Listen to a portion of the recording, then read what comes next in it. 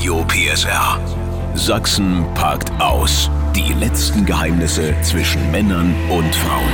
45% aller Frauen in Sachsen versuchen, ihren Partner insgeheim nach ihren Vorstellungen zu verändern. Also das ist fast jede zweite Frau hier in Sachsen. Paarberaterin Silvia Faulk am RADIO PSR Telefon. Es kommt mir vor, als würde es Frauen tatsächlich Spaß machen, an ihren Männern rumzudoktern. Du lernst als Frau einen Mann kennen, der super nett ist, da springt die Erotik über, also man denkt gleich, oh super, aber zum Beispiel ist er schlecht angezogen. Natürlich sagt jede Frau, den nehme ich, das andere bringe ich ihm schon bei.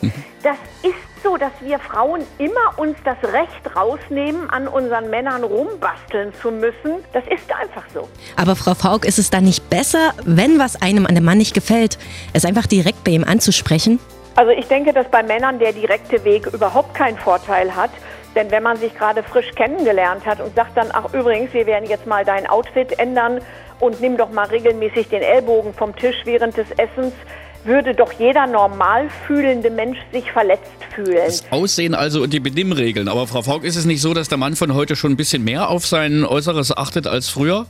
Das ist doch so, oder? Also viele Männer sind heute pingelig. Ich kenne ganz viele Männer, die regelmäßig auch zur Kosmetik gehen, auf ihre Haut achten, tolle Schuhe tragen. Also das hat sich, in der Männerwelt, das hat sich sehr, sehr verändert, zum Positiven.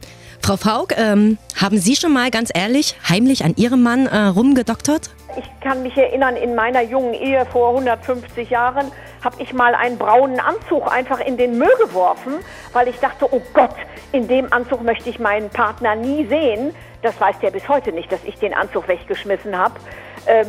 Der hat dann nur irgendwann mal gesagt, wo ist dieser braune Anzug? Habe ich gesagt, ich kenne keinen braunen Anzug, habe ich hier noch nie gesehen. Das ist so, wir Frauen nehmen uns da einfach das Recht und meinen, wir wissen auch besser, was optisch schön ist. Ist ja auch leider oft so. Ja, absolut, das ist so. Nur bei RADIO PSR. Die Steffen Lukas Show. 100% Sachsen.